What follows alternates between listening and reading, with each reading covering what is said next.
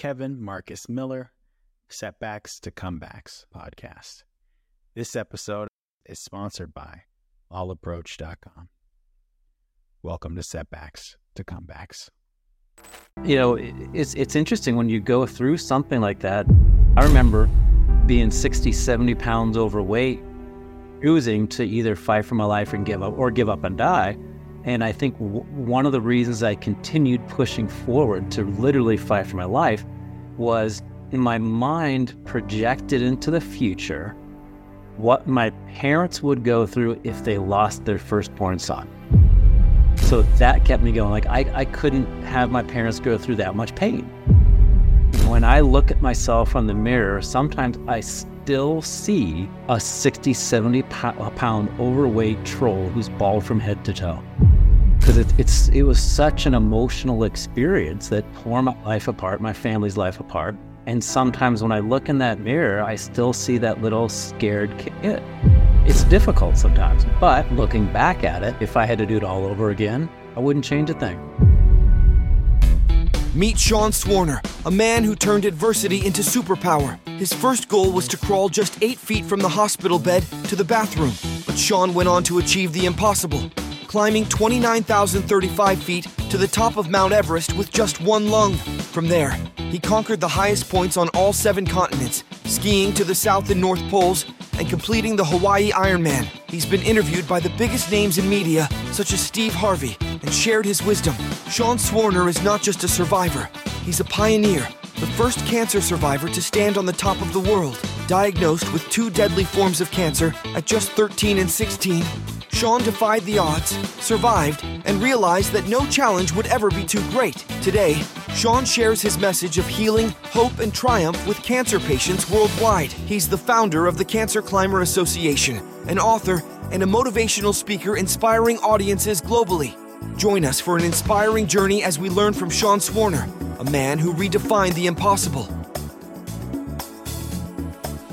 Hey, what's going on, everybody? This is Kevin Marcus Miller. Welcome to another episode of Setbacks to Comebacks. Okay, this is a little different. I got my notes out for this one. I got my notepad. Hold on a second. Woo! So, Steve Harvey said, proof that miracles do exist, and he's helping others do extraordinary things.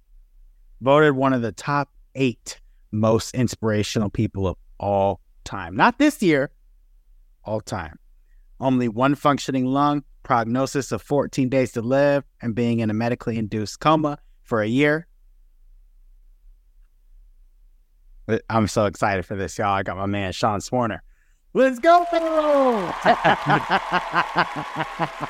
I appreciate it, dude. I appreciate it. I don't know who did the voting on that inspirational thing, but you know, cool, right? That's really cool. That's one of those things where it's like, hey, you know, that's me. It's like, wow, that's right. Really cool. So I appreciate it, man. And I appreciate meeting Steve Harvey as well. If he's listening, you know, he might be trying to get him in here. And I was real quick funny story about the show when I was on there. We're doing the recording, right? And I'm sitting down on the couch. He's over here. He's just leaning back like, whoa.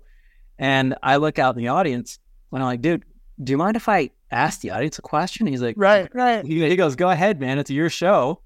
And later on, he told me that I was the first and only person to actually address the audience. Wow. And I just looked at him and was like, does anybody here, by a show of hands, know someone touched by cancer?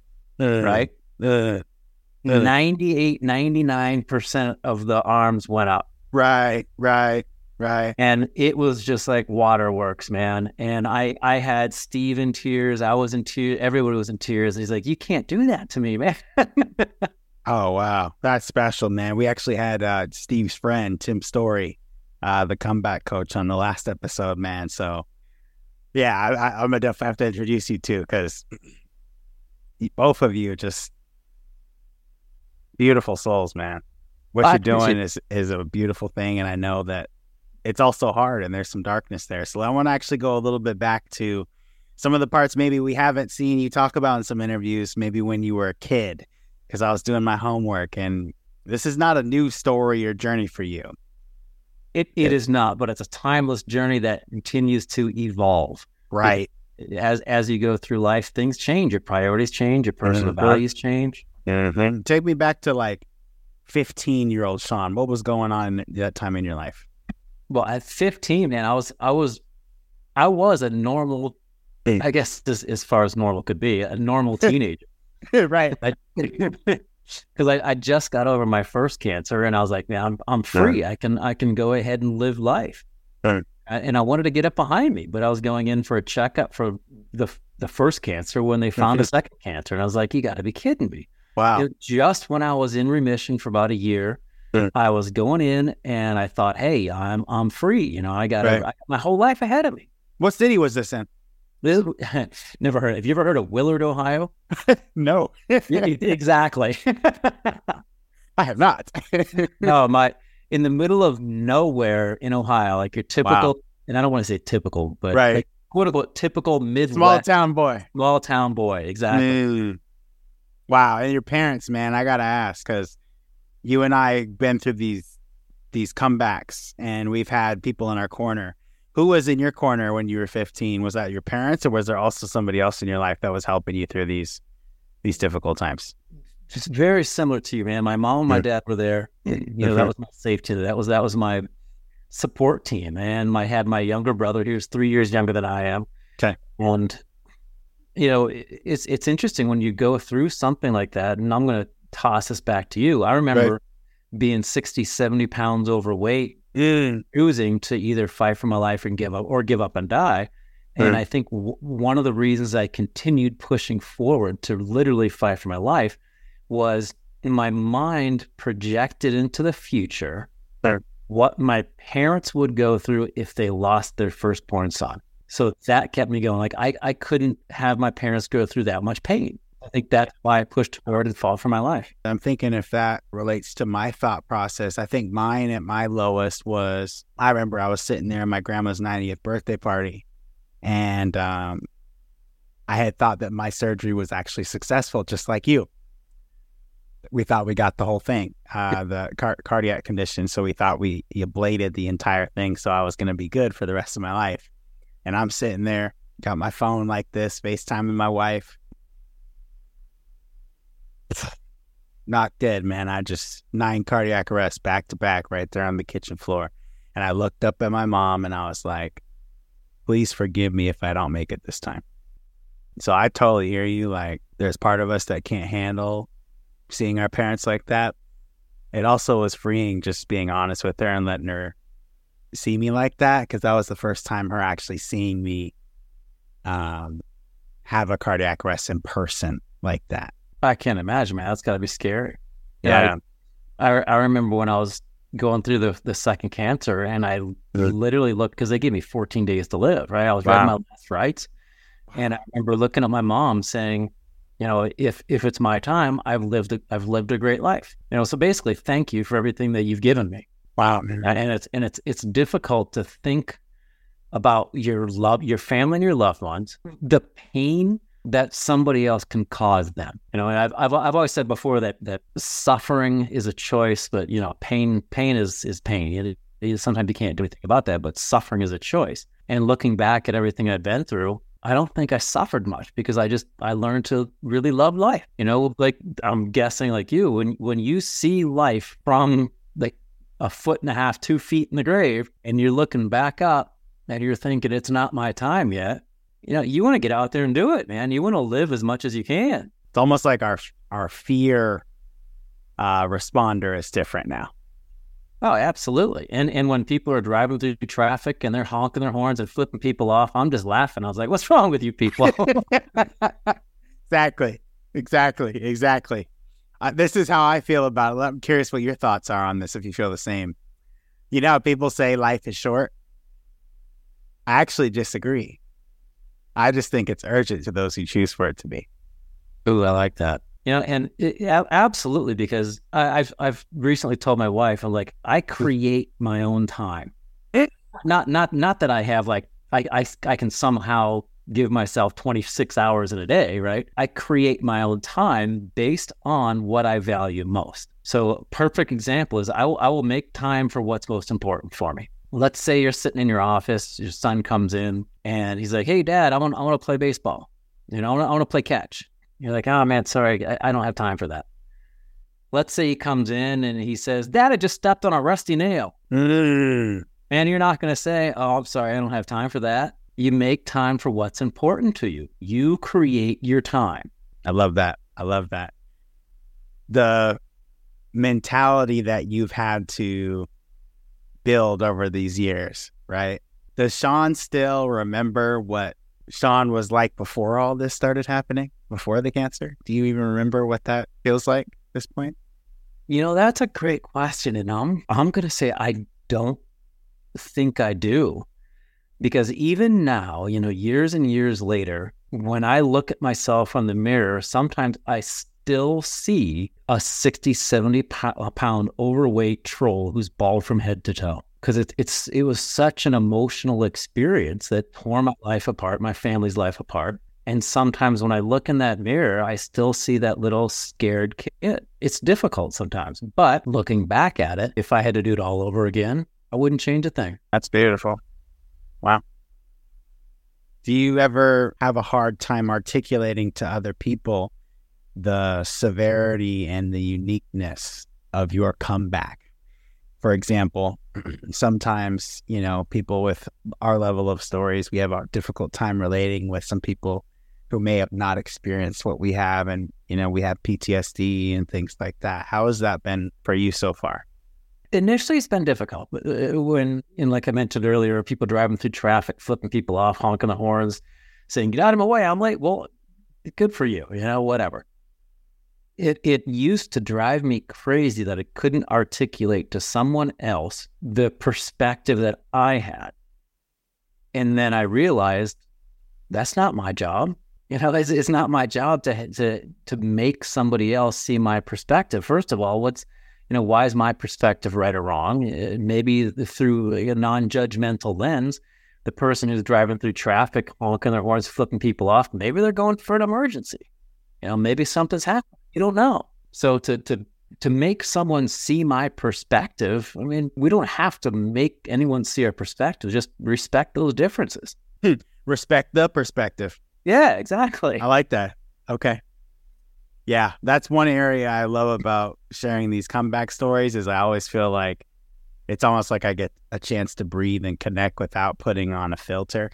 Because sometimes when you're in the real world, you're doing keynote, you're engaging. There's like this, I remember you were talking about this in an interview recently you said people will walk up to you on your keynotes and they'll have one of two responses. They're either really inspired or they're like, man, I'm nothing, right? I'm nothing,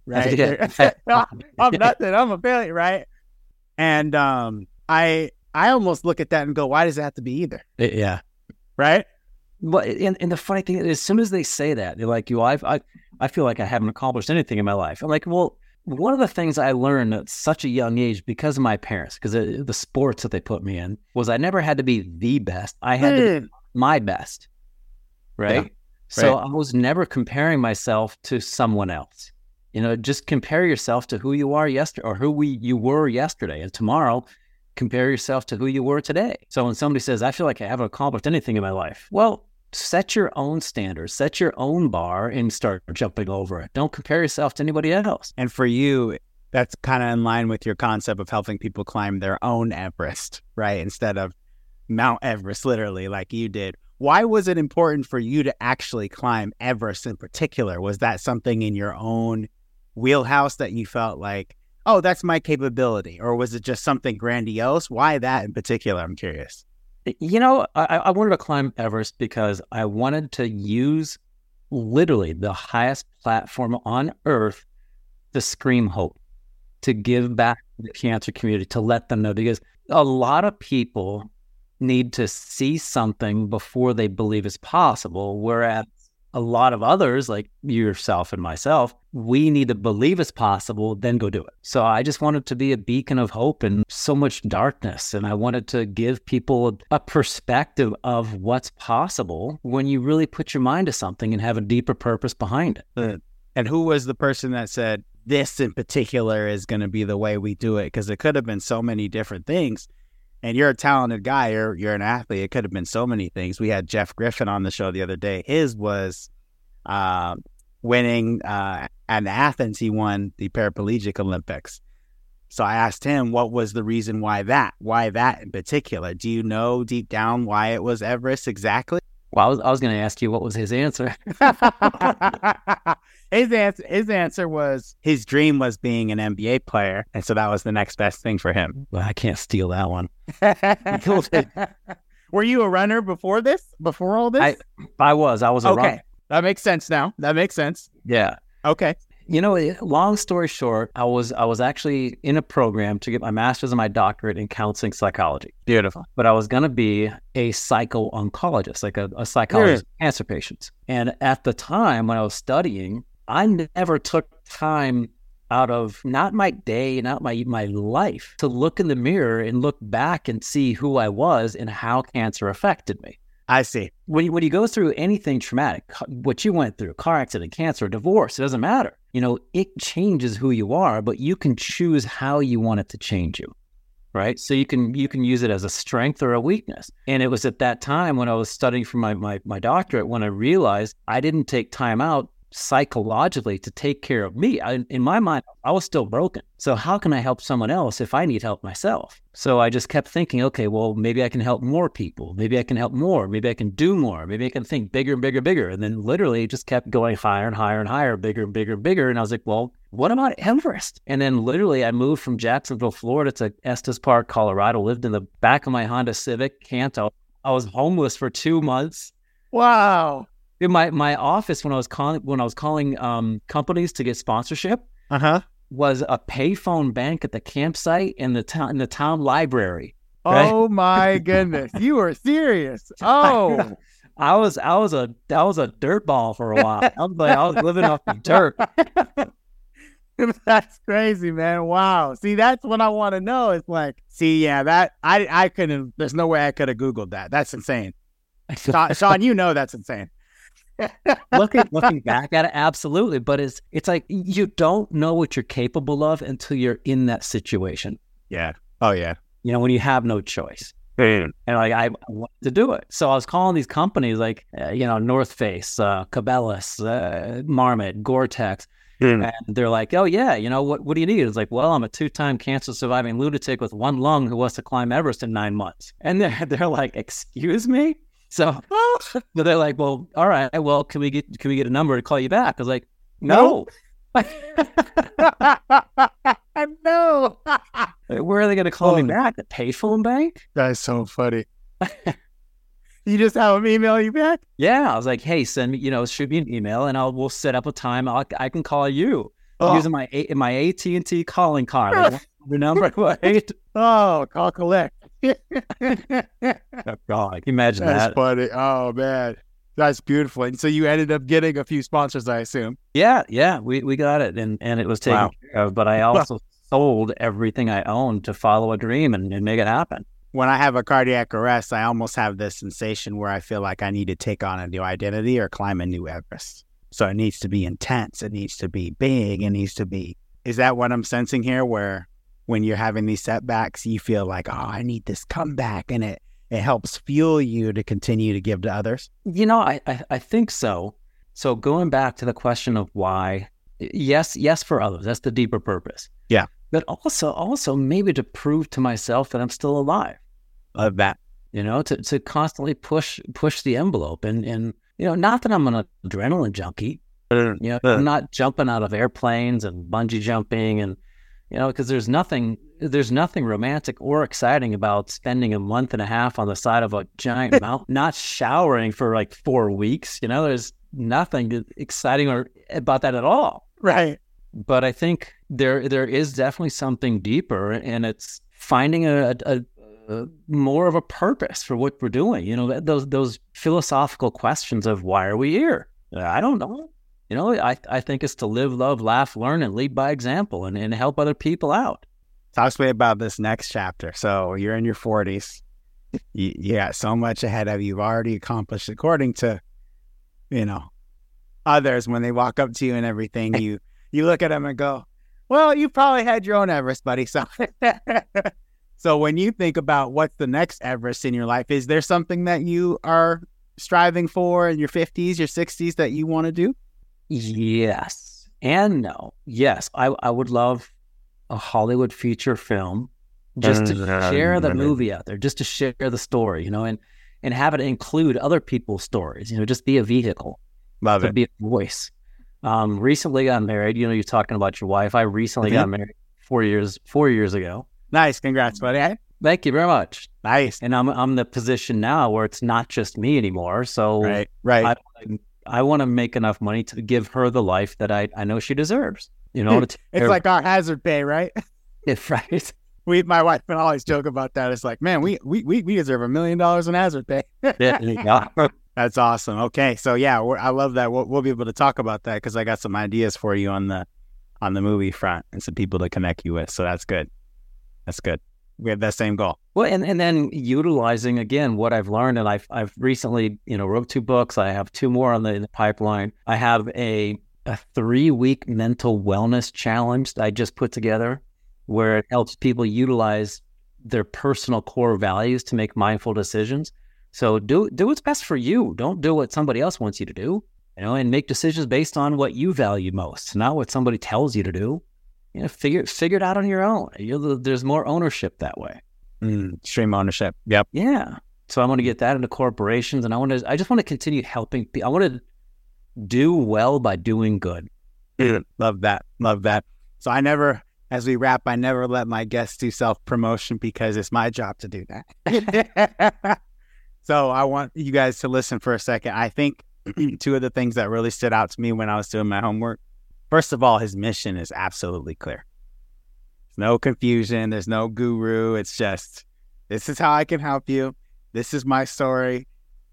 Connect with me if you like. So all you got to do, there's this thing called Google. It's beautiful. Sean Swarner, and all his sites will pop up. Personal website. He's got coaching. He's got books. He's got everything. Instagram, LinkedIn, all that good stuff. We're also going to put Sean's links here in the show notes as well. But I have a feeling you guys will be seeing us again too. So we're going to go have some mastermind talk. Absolutely, man. That'd be great. Absolutely. Sean, thanks for being on the show. Take care, man. You too, buddy.